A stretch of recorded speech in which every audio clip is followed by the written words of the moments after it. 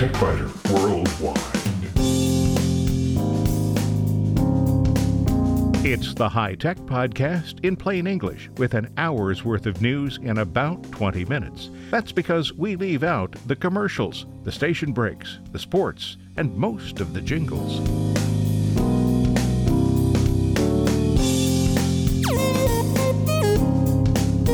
Podcast number 729 for the 5th of February, 2021. This week, digitizing old photos and negatives can deliver modest quality quickly or high quality slowly. There's no way to get fast, high-quality files, but you do have some options.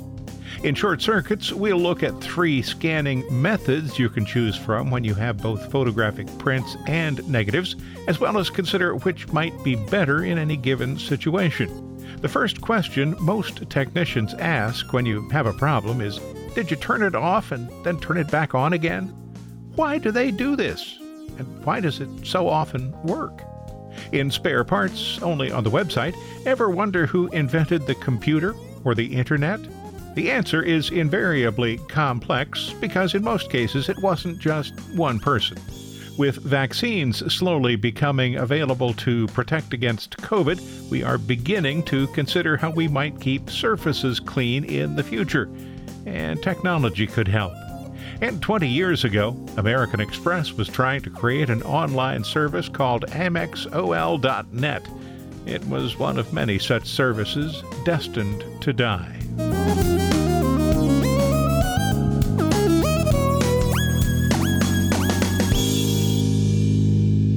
In a few recent programs that have dealt with photo applications, I've used some old family photos. So if you have some old family photos lying around, you might be wondering what options you have to digitize them. Several years ago, I sent more than 3,000 35mm slides dating back to the 1950s to Scan Cafe. I had carefully organized the slides, but the files were returned in no discernible order, so I had to repeat the process of organizing the images. Additionally, the images were all in lossy JPEG format. That wasn't a surprise. I knew that's what I'd get back, but it limited my ability to work with the images. Scan Cafe is located in Indianapolis, but much of the scanning is done in India, not Indianapolis. Scanning to TIFF format would have doubled the price, and that was out of my price range back then. For a considerably higher fee, Scan Cafe can perform all processing in Indianapolis instead of in India. That reduces the processing time from 2 months or more to approximately 2 weeks, but it greatly increases the cost. Despite some frustrations, I found Scan Cafe to be a good service, particularly for slides and prints. It's easy to examine photos and color transparencies, so you can select only the best images for scanning. Negatives aren't so easy, particularly considering my approach to photography. I spent a decade of my former life as a professional photographer, so I learned that more pictures are better. Most scanning services are set up to scan an entire roll of images, and then they'll allow the user to delete maybe 10 or 20% of them without charge. But I might have wanted only half a dozen images from a 36 exposure roll, so I'd be paying for a lot of images that I wouldn't want, even if I could cull 10 to 20% of the scans. Those who had a more modest approach to photography may find that a service such as Scan Cafe will work for their negatives. My father-in-law's approach to photography was to use about one 12-exposure roll per year. If you want the easiest possible option, a service such as Scan Cafe will be exactly right. But there are some do-it-yourself options. If you're willing to do the work yourself, you eliminate the dangers of sending priceless old negatives and prints to a distant processing site. You also have complete control of the process. You might use a flatbed scanner for prints. Some flatbed scanners have attachments for slides and negatives. Film scanners are available for color slides and film negatives, but these are usually limited to just 35mm film. It's also possible to set up a digital SLR camera with a macro lens and a device you can build or buy to hold the film. So let's look first at using a flatbed scanner for prints. If you have nothing but prints, and that of course is almost always going to be the case for antique photos, then scanning them is the only option. And you might think it'd be good to scan prints even if you have the negative. It is an option, and it's worth considering, even though scanning negatives or slides will always produce better results. Prints exist in 3 general categories, and the print type will have an effect on the results. Glossy prints will yield the best results, but glossy prints pick up fingerprints, and photo finishers often provided services that resisted fingerprints. Glossy prints, though, are the best choice for scanning. Matte finish prints aren't as crisp or as clear as glossy prints, but the finish was more resistant to fingerprints. The dynamic range of prints on matte paper is lower than that of prints on glossy paper, but you'll find the results to be generally acceptable. And then there are textured prints. They are the worst possible choice for scanning. Although they never show fingerprints, the texture on these prints will be visible in the scanned results, and of course the dynamic range of scanned images on this kind of paper will be substantially worse than what you can get from glossy prints. Although scanning prints is never the best option, the results may be adequate. I use ViewScan because it works with all scanners, and thus it provides a common interface no matter what method I'm using. But still, prints should generally be the last resort, for several reasons. Any imperfections will be captured. Low-cost photo processors often return prints with dust spots. Scanning a clean negative will eliminate that problem. Prints are cropped. Commercial photo finishers always cropped in just a little bit from the edges of the negative to ensure that the automated process didn't have any blank areas on the prints. In most cases, that's not a problem, but it's better to start with the entire image. You'll find the color may be incorrect in prints. The automated color balance sometimes was fooled, and the result was prints with bad colors. Going back to the negative provides a second chance to get the color right. Detail will be better if you have a negative. Prints were made by shining light through the negative and focusing it on photographic paper. Each step of that process has a potential to degrade the resulting image just a little bit. The results will be even worse with matte finish or textured paper. And contrast suffers in print scans. Every photographic medium has a contrast range that's expressed as a D max. It describes the range of brightness that the medium can reproduce. Color slide film has a relatively high D max. Color negative film, a slightly lower D max.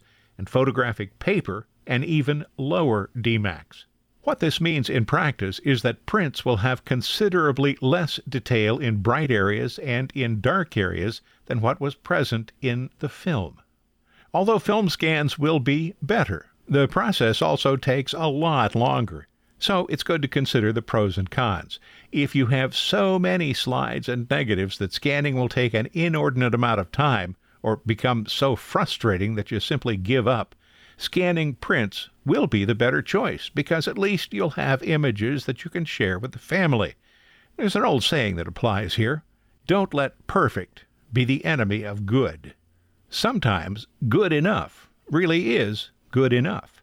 So don't rule out scanning prints. Just keep the shortcomings in mind. Some flatbed scanners can also handle color slides and film negatives with varying degrees of success. In general, a flatbed scanner is better for photographs, not film. I have what was a very expensive Epson scanner when I bought it, and Epson claims that it can be used to scan film and slides. It can, but there's a difference between scanning and scanning well. If you're looking for a scanner to handle just prints, you'll find adequate models for $100 to $200, some even under $100. Scanners that can do a decent job on slides and negatives in addition will cost you $1,000 or more. The problem with scanning film is that the scan area is so small that extreme resolution is required, and that means the scan will be slow, very slow, several minutes per image in most cases. So that brings us to film scanners that can be used for slides and negatives. A decent film scanner will cost $300 to $500, and it'll handle 35mm film and slides. Film scanners for larger formats are hard to find, and the cost will be well over $1,000. The Braun FS120 medium format film scanner, for example, comes in at about $2,300. I have a Plustech Optic Film 8200i SE film scanner. Today's cost is around $400. It can handle slides and negatives, but I prefer to use a digital camera when I have color transparencies to convert because it's so much faster. Scanning a slide or a negative takes several minutes, while performing the same task with a digital camera can be done in a few seconds. The quality of the film scans is excellent, but scanning even a dozen images from a 36 exposure roll takes the better part of an hour. I can achieve the same results in just a few minutes with a digital camera when I'm dealing with slides. The film scanner is definitely a better choice for quality when I'm dealing with color or monochrome negatives, though. And there's one other choice for dealing with slides, and maybe even with negatives. Slides are easy to digitize with a camera that has a lens that can focus closely, a high-quality light source, and something to hold the slide or film strip in place.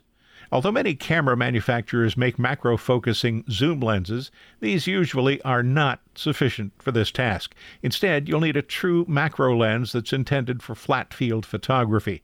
Canon makes 50 and 100mm macro lenses, Nikon makes 60 and 105mm macro lenses, and third-party manufacturers make macro lenses in similar lengths.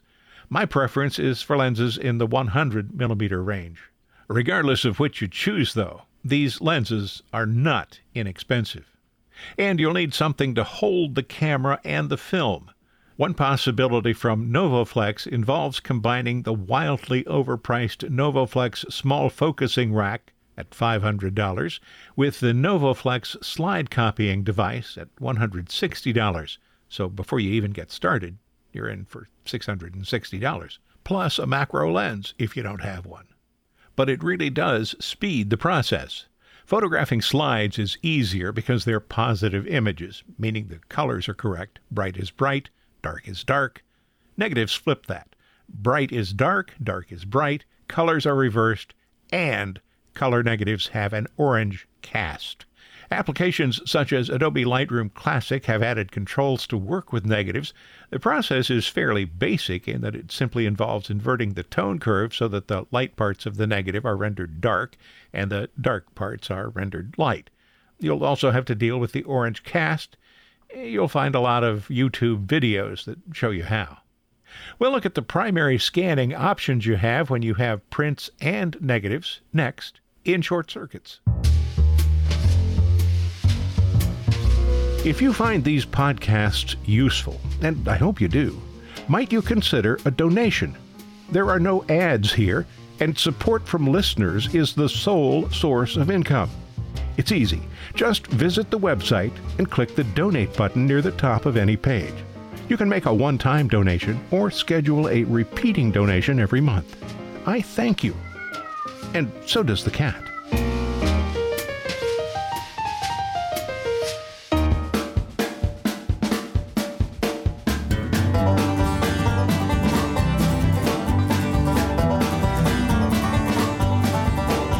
In Short Circuits, we'll take a little deeper look at some of the options you have if you have both negatives and prints. So be sure to check out the TechByter Worldwide website to see the sample images. There are three primary options for digitizing images when you have both prints and negatives. The two variables you have to consider are time and quality. Scanning prints is fast, but the quality is less than what you'd get with a good film scanner. A dedicated film scanner offers the best quality, but film scans can take more time. And, of course, you have to buy the film scanner. I scanned a print from the 1980s, and I also scanned the negative in a dedicated film scanner and a flatbed scanner that has a film scan function. I imported the images into Lightroom Classic, and you'll see on the TechByter Worldwide website the three images directly from the scanner with no modifications. The negative scan done on a flatbed scanner has colors that look to be approximately correct. The image is 4,409 pixels wide and 2,929 pixels tall for a total size of 22 megabytes. And the image looks a little bit soft to me. The scan from the film scanner has colors that are close, but there's a little bit of a greenish cast. That can be fixed later. The image is 2,528 pixels wide, 1,672 pixels tall, total size 9 megabytes. Now, here I allowed ViewScan to choose what it felt would be the optimal resolution. Normally, I set the resolution manually to create an image that's 3,352 pixels wide, 2,263 pixels tall, and that scan will have a size around 21 megabytes. And finally, the scan of the print on the flatbed scanner. The colors are slightly too warm. That reflects the way the print itself was made. I have been scanning prints at 800 samples per inch. That's definitely on the high side of what's needed, but I have a reason for doing that, and I'll get to that in a moment. The image is 4,824 pixels wide, 3,176 pixels tall, total size 28 megabytes. So I opened each of these images in Lightroom Classic. The flatbed film scan, I said, it's a bit soft, and although there is some detail even in the whitest parts of the polar bear's white fur, values are approaching pure white, so the appearance of detail is lacking. This was one of 8 images in the bracket that holds the film. Scanning time for the 8 images was slightly less than an hour, so around 7 minutes per image. The image from the film scanner I would rate as being overall a bit better. The film scanner handled details in the light areas and dark areas a bit better. Even with the lower resolution that ViewScan selected, this is going to be the easiest of the 3 images to work with. The scan time was about 90 seconds, but if I had set the scanner to the resolution I normally use, 3,200 samples per inch, it would have been around 4 minutes. Scanning film is clearly the most time-consuming option, but it's also the one that yields the best quality. And finally, scanning the print on a flatbed scanner, the worst of the 3 options, obviously. The image is somewhat muddy, the contrast is too high. Also, if you check out the TechBiter Worldwide website, you'll see a lot of white specks to the right of the bear. These white specks are the result of dust that the photo processor didn't remove from the negative when making the print. Neither of the film scans has these imperfections, so I typically set aside some time for cleaning the scan from a print. That's the main reason that I scan at 800 samples per inch. Scan time is about 20 seconds per print. So I've been using a hybrid process when I have both a print and the negative it was made from. When good enough really is good enough, I scan the prints. But if the print has significant imperfections, and when I believe the image has special importance to the family, I take the extra time to scan the negative.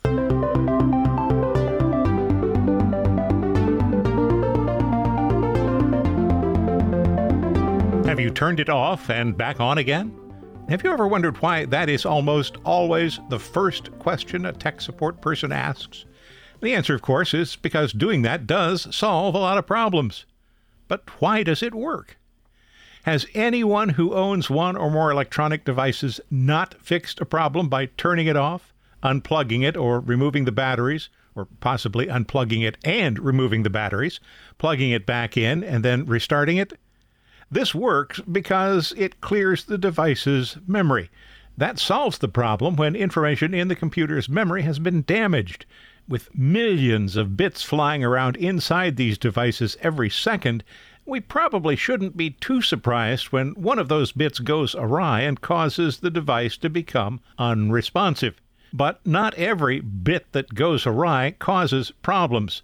Supervisor functions in software and firmware watch for known problems, and they can usually resolve them without even bothering the user. You won't even know it happened.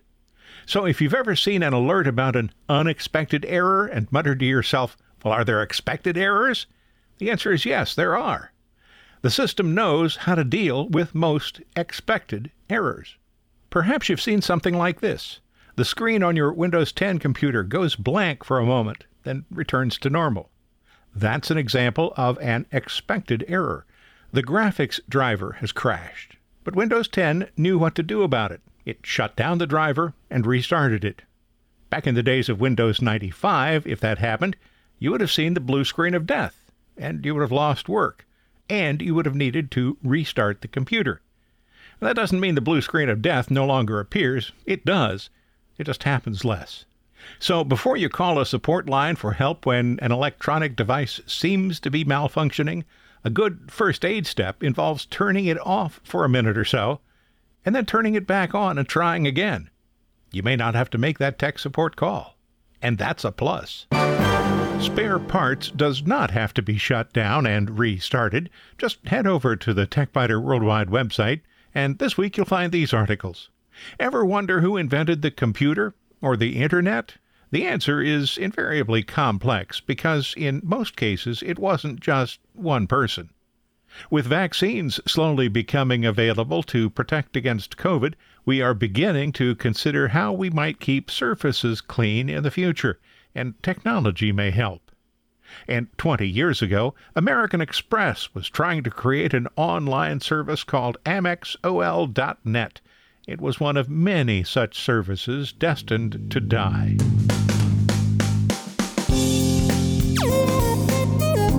Thanks for listening to TechBiter Worldwide, the podcast with an hour's worth of technology news in about 20 minutes.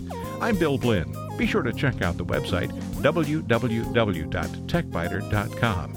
And if you like, send me an email from there. See you next week.